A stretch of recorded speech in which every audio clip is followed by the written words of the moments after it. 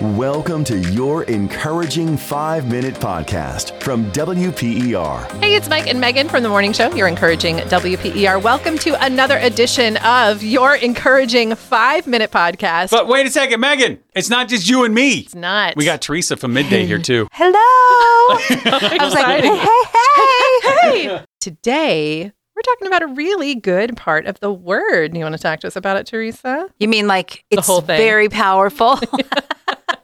Yes. You're talking about the Word of God? The Word of God. Yeah. Scripture. I love that because it is powerful. And it's one of the most powerful things that we could say is His Word, because His Word is what will accomplish something. It's how He created everything. It said that He spoke everything into existence. So His Word's pretty powerful. There is one scripture that I wanted to ask specifically. Isaiah 55:10 and 11, as the rain and the snow come down from heaven and do not return to it without watering the earth and make it bud and flourish so that it yields seed for the sower and bread for the eater, so is my word that goes out from my mouth. It will not return to me empty, but will accomplish what I desire. Sometimes I like to think about, man, as the rain and snow come down from heaven, how much of God's Word is there for us that we don't always recognize, first of all, just the volume of it. Yeah. And we think, oh, I need a word from you today, God.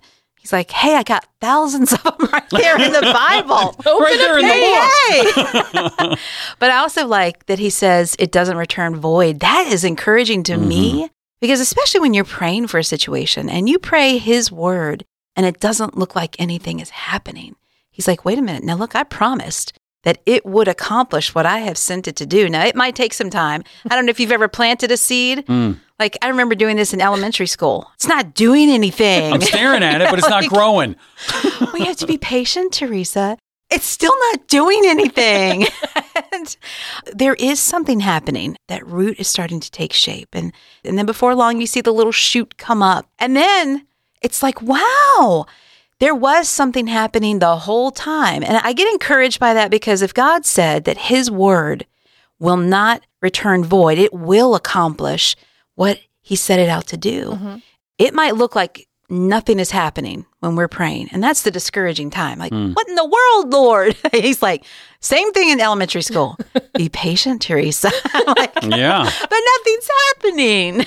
You know, it's interesting, too, when I think about when somebody invests in like the stock market or mutual or whatever, it's like you put money in there and the hope is that there's going to be a return over time, but there's no guarantee. And notice that with God's Word, though, He specifically says it's not going to come back void. When you invest that into your life, into the life of your family, your friends, your loved ones, there's a guaranteed return on that. Yes. And that is God bringing His Word to fruition. Yeah, the only guarantee that we don't have is that it's going to be what we want it to That's the look like.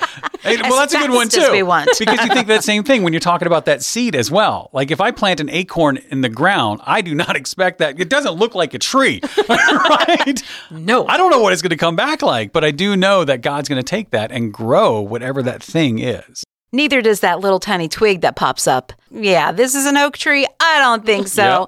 But you know, over time that happens. If we pause and remember, hey, wait a minute, God has made this promise.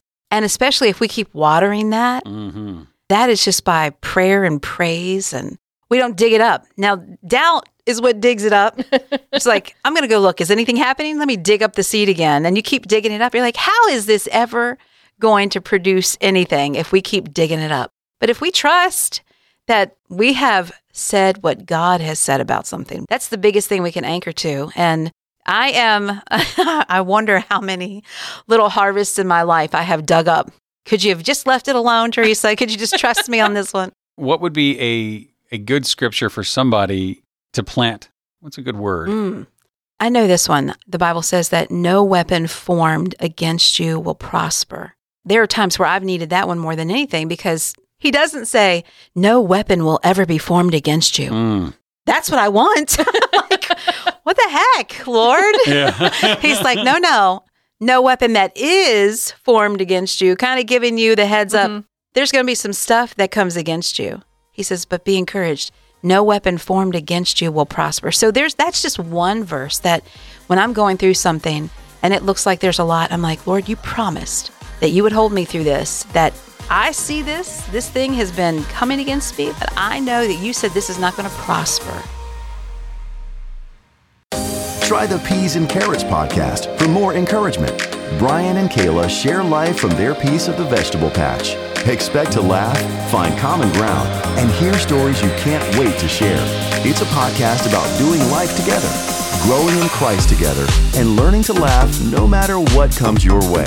Search Peas and Carrots podcast wherever you listen to podcasts today.